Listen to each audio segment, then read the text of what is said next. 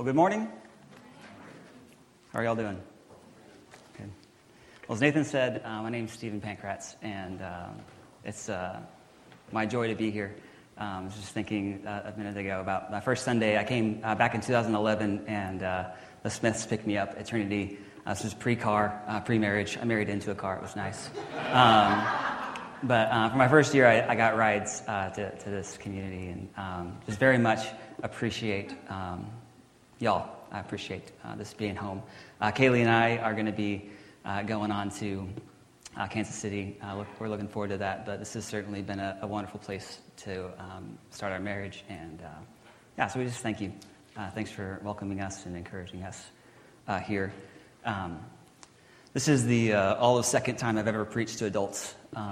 So it's kind of scary. You guys kind of scare me. I'm used to talking to junior hires, and they talk back, and there's just a different vibe, I ask a question and they tell me exactly what they're thinking. And so if you ever feel like talking to me, I appreciate that. If you have a thought, just throw that at me and I will field that, which with junior hires gets a little bit tricky because they'll throw some things you're like, oh no. So I trust you. Anyways, we're going to be in Psalm 139 this morning, and so feel free to turn there.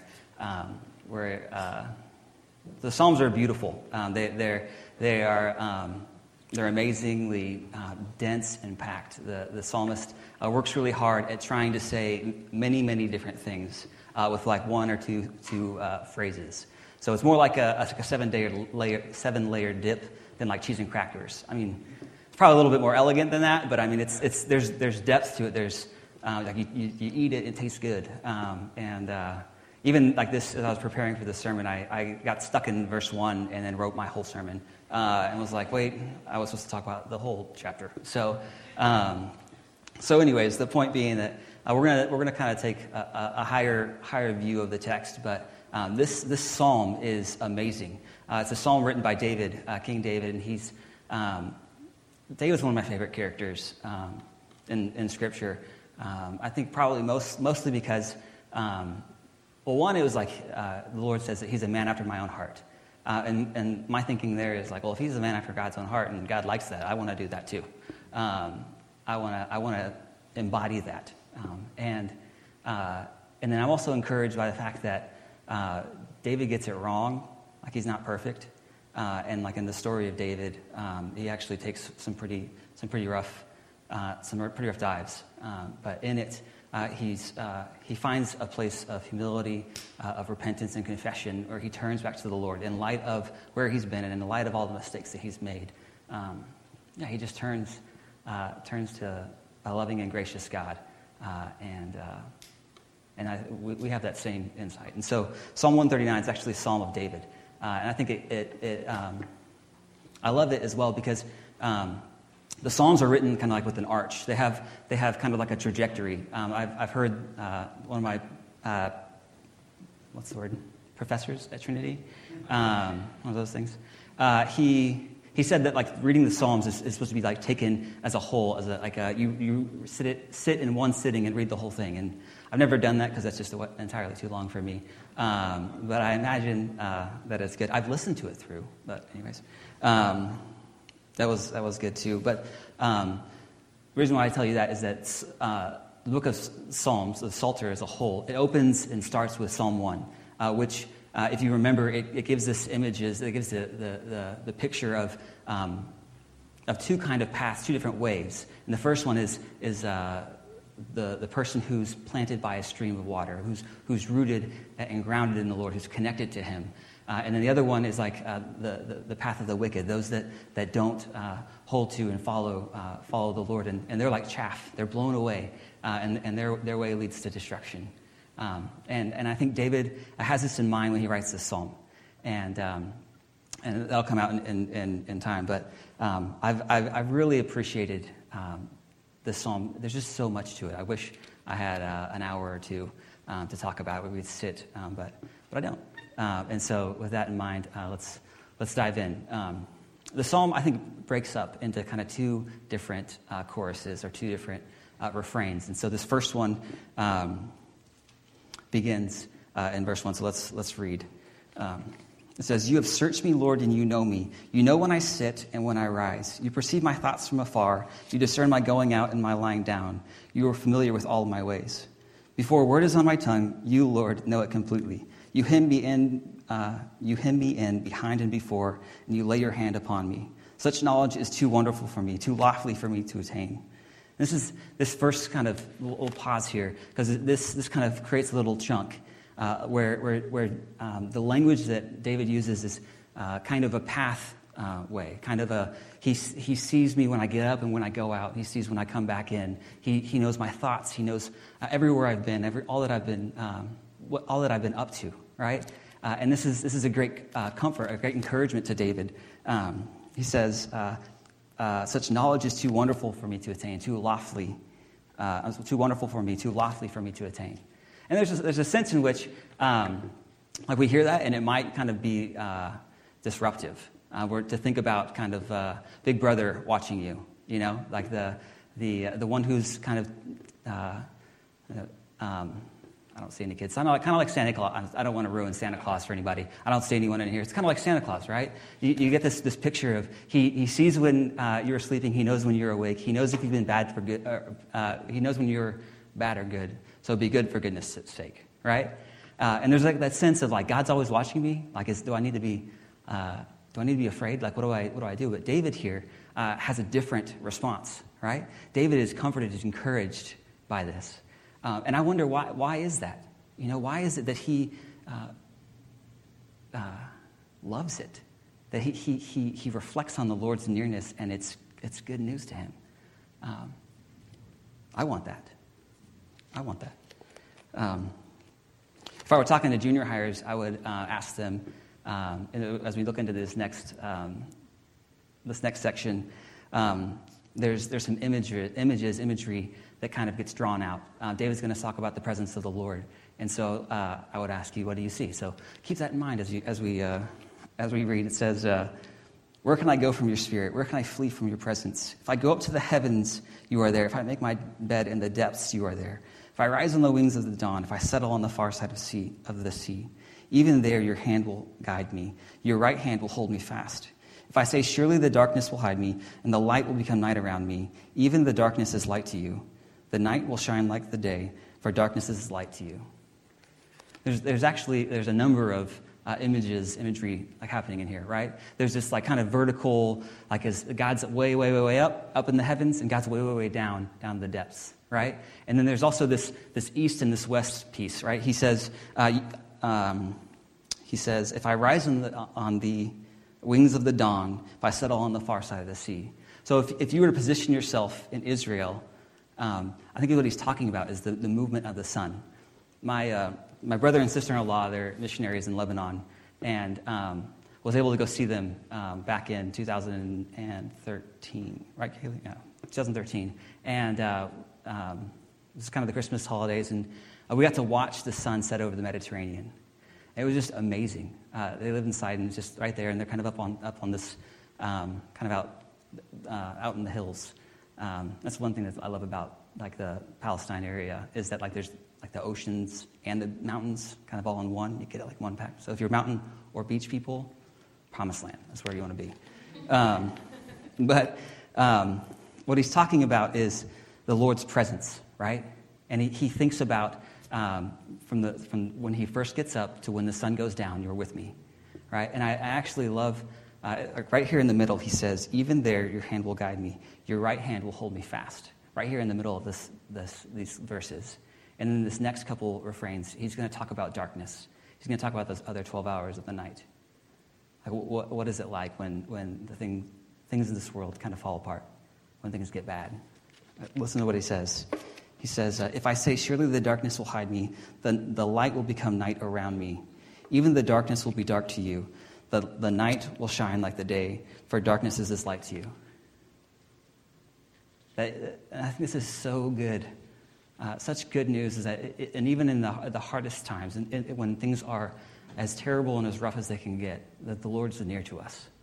That the Lord is with us in those things.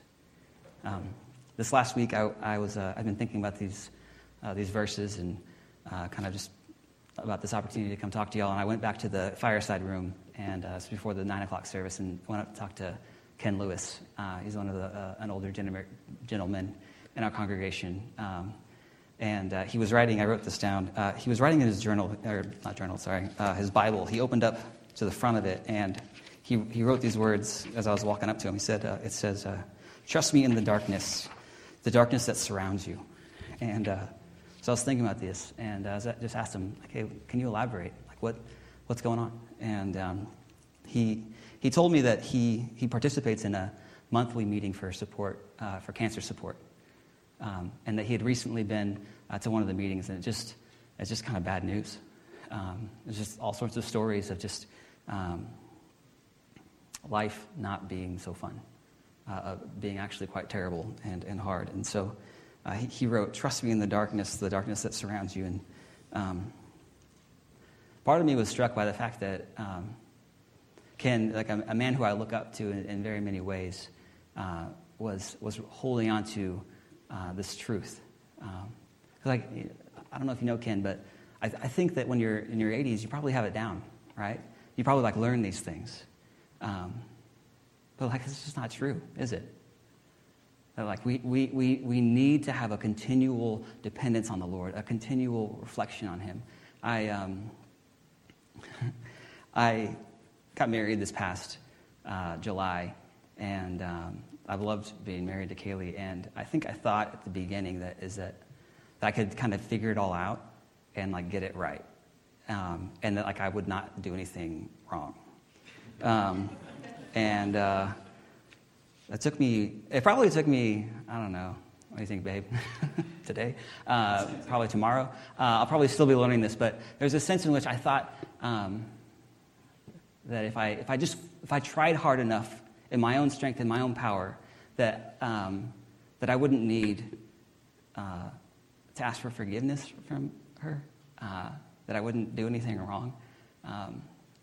But that's just not the way it is. I hate to say it. I'm not perfect.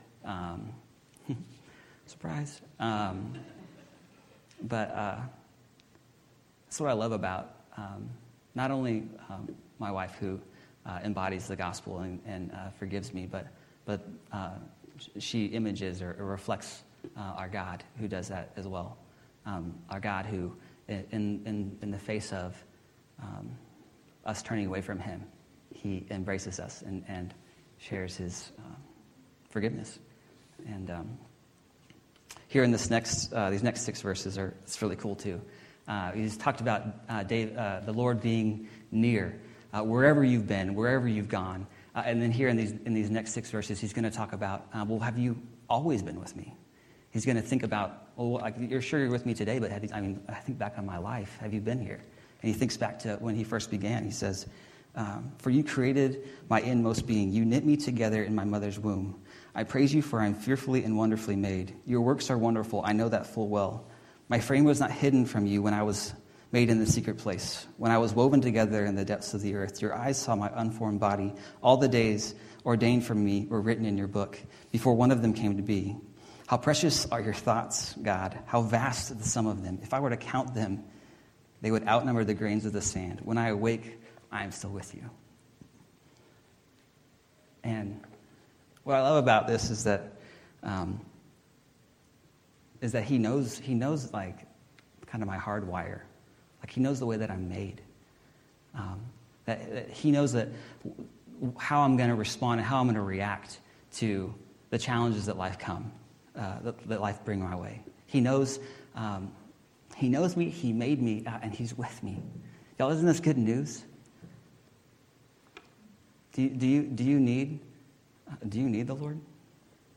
Like, do you find yourself in a situation in a time right now where you just need Him? I do. Yeah. So these first kind of 18 verses kind of point to and reflect the God who's with us, He's near to us, and He's in control of it all. It's in Him that we can place our trust and our refuge and our strength. And here in this last refrain, he says, Were I to count them, that they would outnumber the grains of the sand. And when I awake, I am still with you. And this phrase actually marks like kind of a pivot in the passage. This whole time he's saying, you're with me, you're with me, you're with me. And now here he says, I'm with you. And I think this helps us make sense of these next couple of verses. Because David's going to say something that's a little bit hard to swallow at first. But I think if we tie it to Psalm 1 that talks about the Lord leading us in the way everlasting, and that there's kind of two paths to take. There's either the path of those who follow him or a path that leads to destruction. And that path is kind of marked by wickedness and those who have spurned and turned away from the Lord. So let's read it. David says, if you, God, would slay the wicked, away from me, you who are bloodthirsty. They speak of you with evil intent. Your adversaries misuse your name. Do I not hate those who hate you, Lord, and abhor those who are in rebellion against you? I have nothing but hatred for them. I count them my enemies. Search me, God, and know my heart. Test me and know my anxious thoughts. See if there's any offensive way in me, and lead me in the way everlasting. And so, does that strike any of y'all as a little bit harsh? This sounds like the God of the Old Testament who's like full of wrath and kind of wants to kill everybody. I think he says, if you, God, would slay the wicked, away from me, you who are bloodthirsty. But what I want to point out here is that David isn't so much trying to identify a particular individual, like I'm in the middle of this prayer, and you know this one guy who I really am having trouble with, would you just go smite him? He's not doing that, if you notice. He's actually talking more about, he's been talking in these words of totality, all of my ways, and it's kind of either one or the other, kind of extremes. You tracking with me? And so he says, they speak of you with evil intent.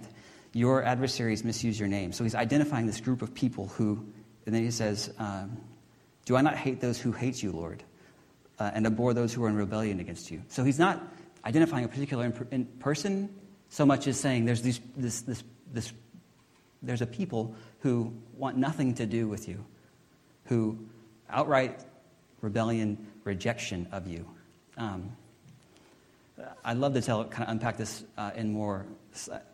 This is really, I'll tell you. It's coming to me right now, so it's going to come out. It's the junior hire in me right here.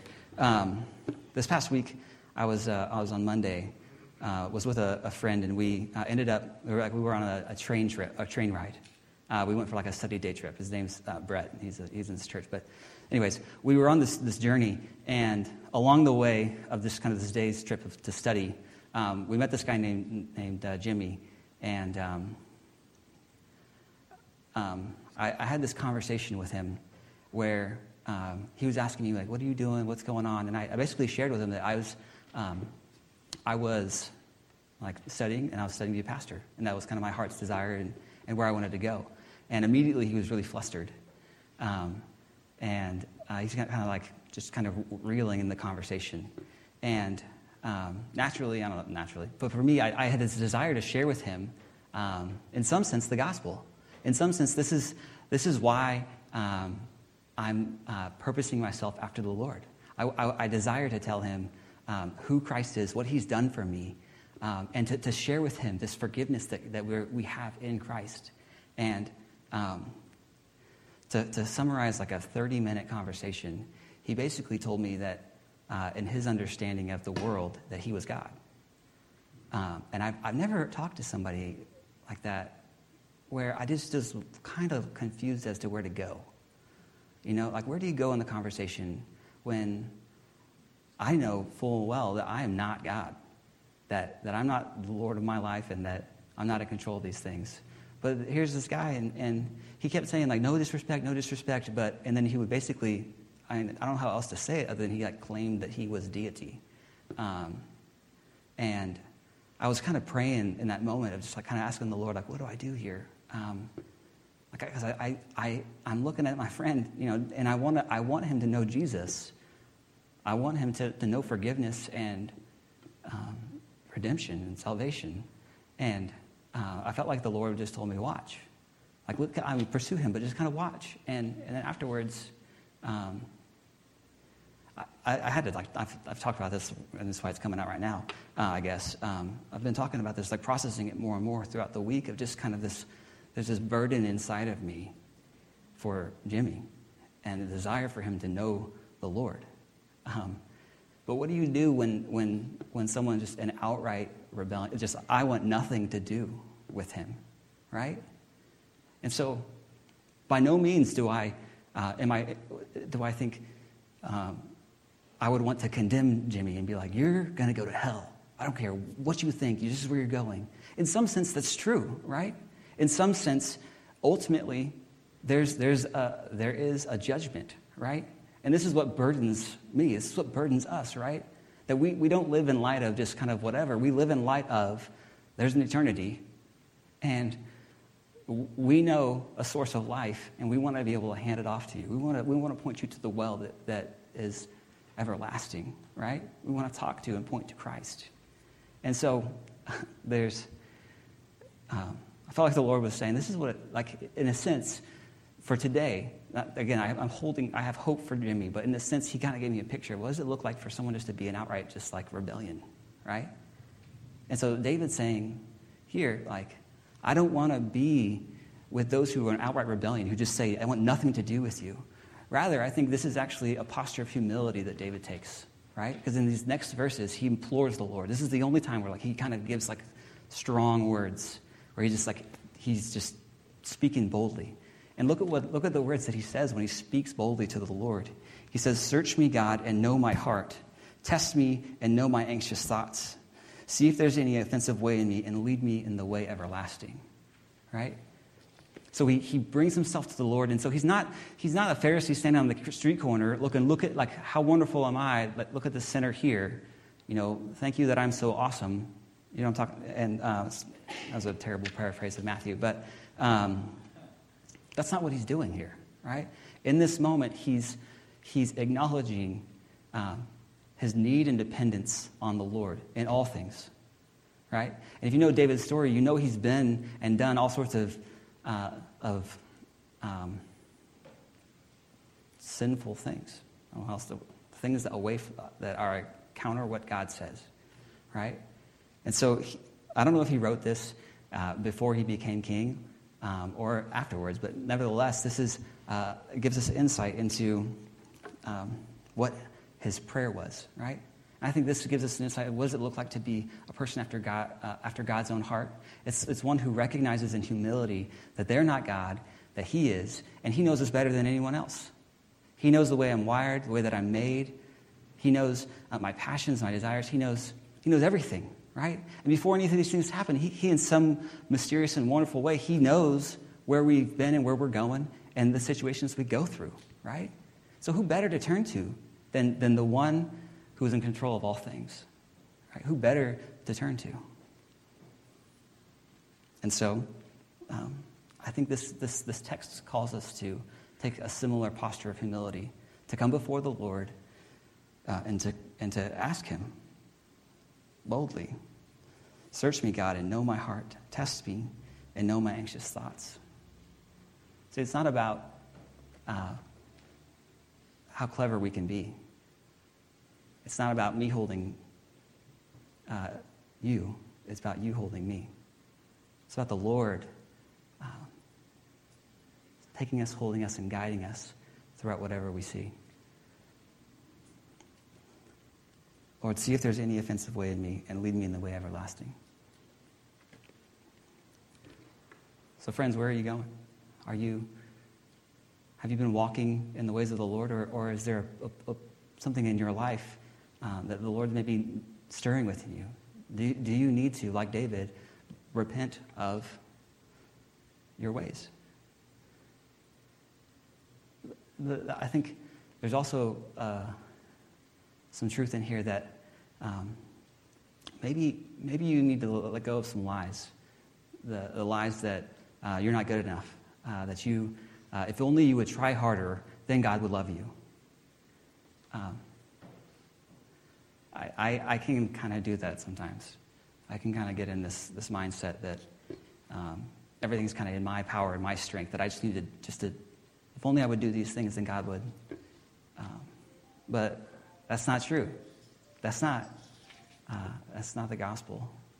Friends, we were once enemies, and Christ has provided a way for us to be friends of God, to be heirs, to be sons and daughters.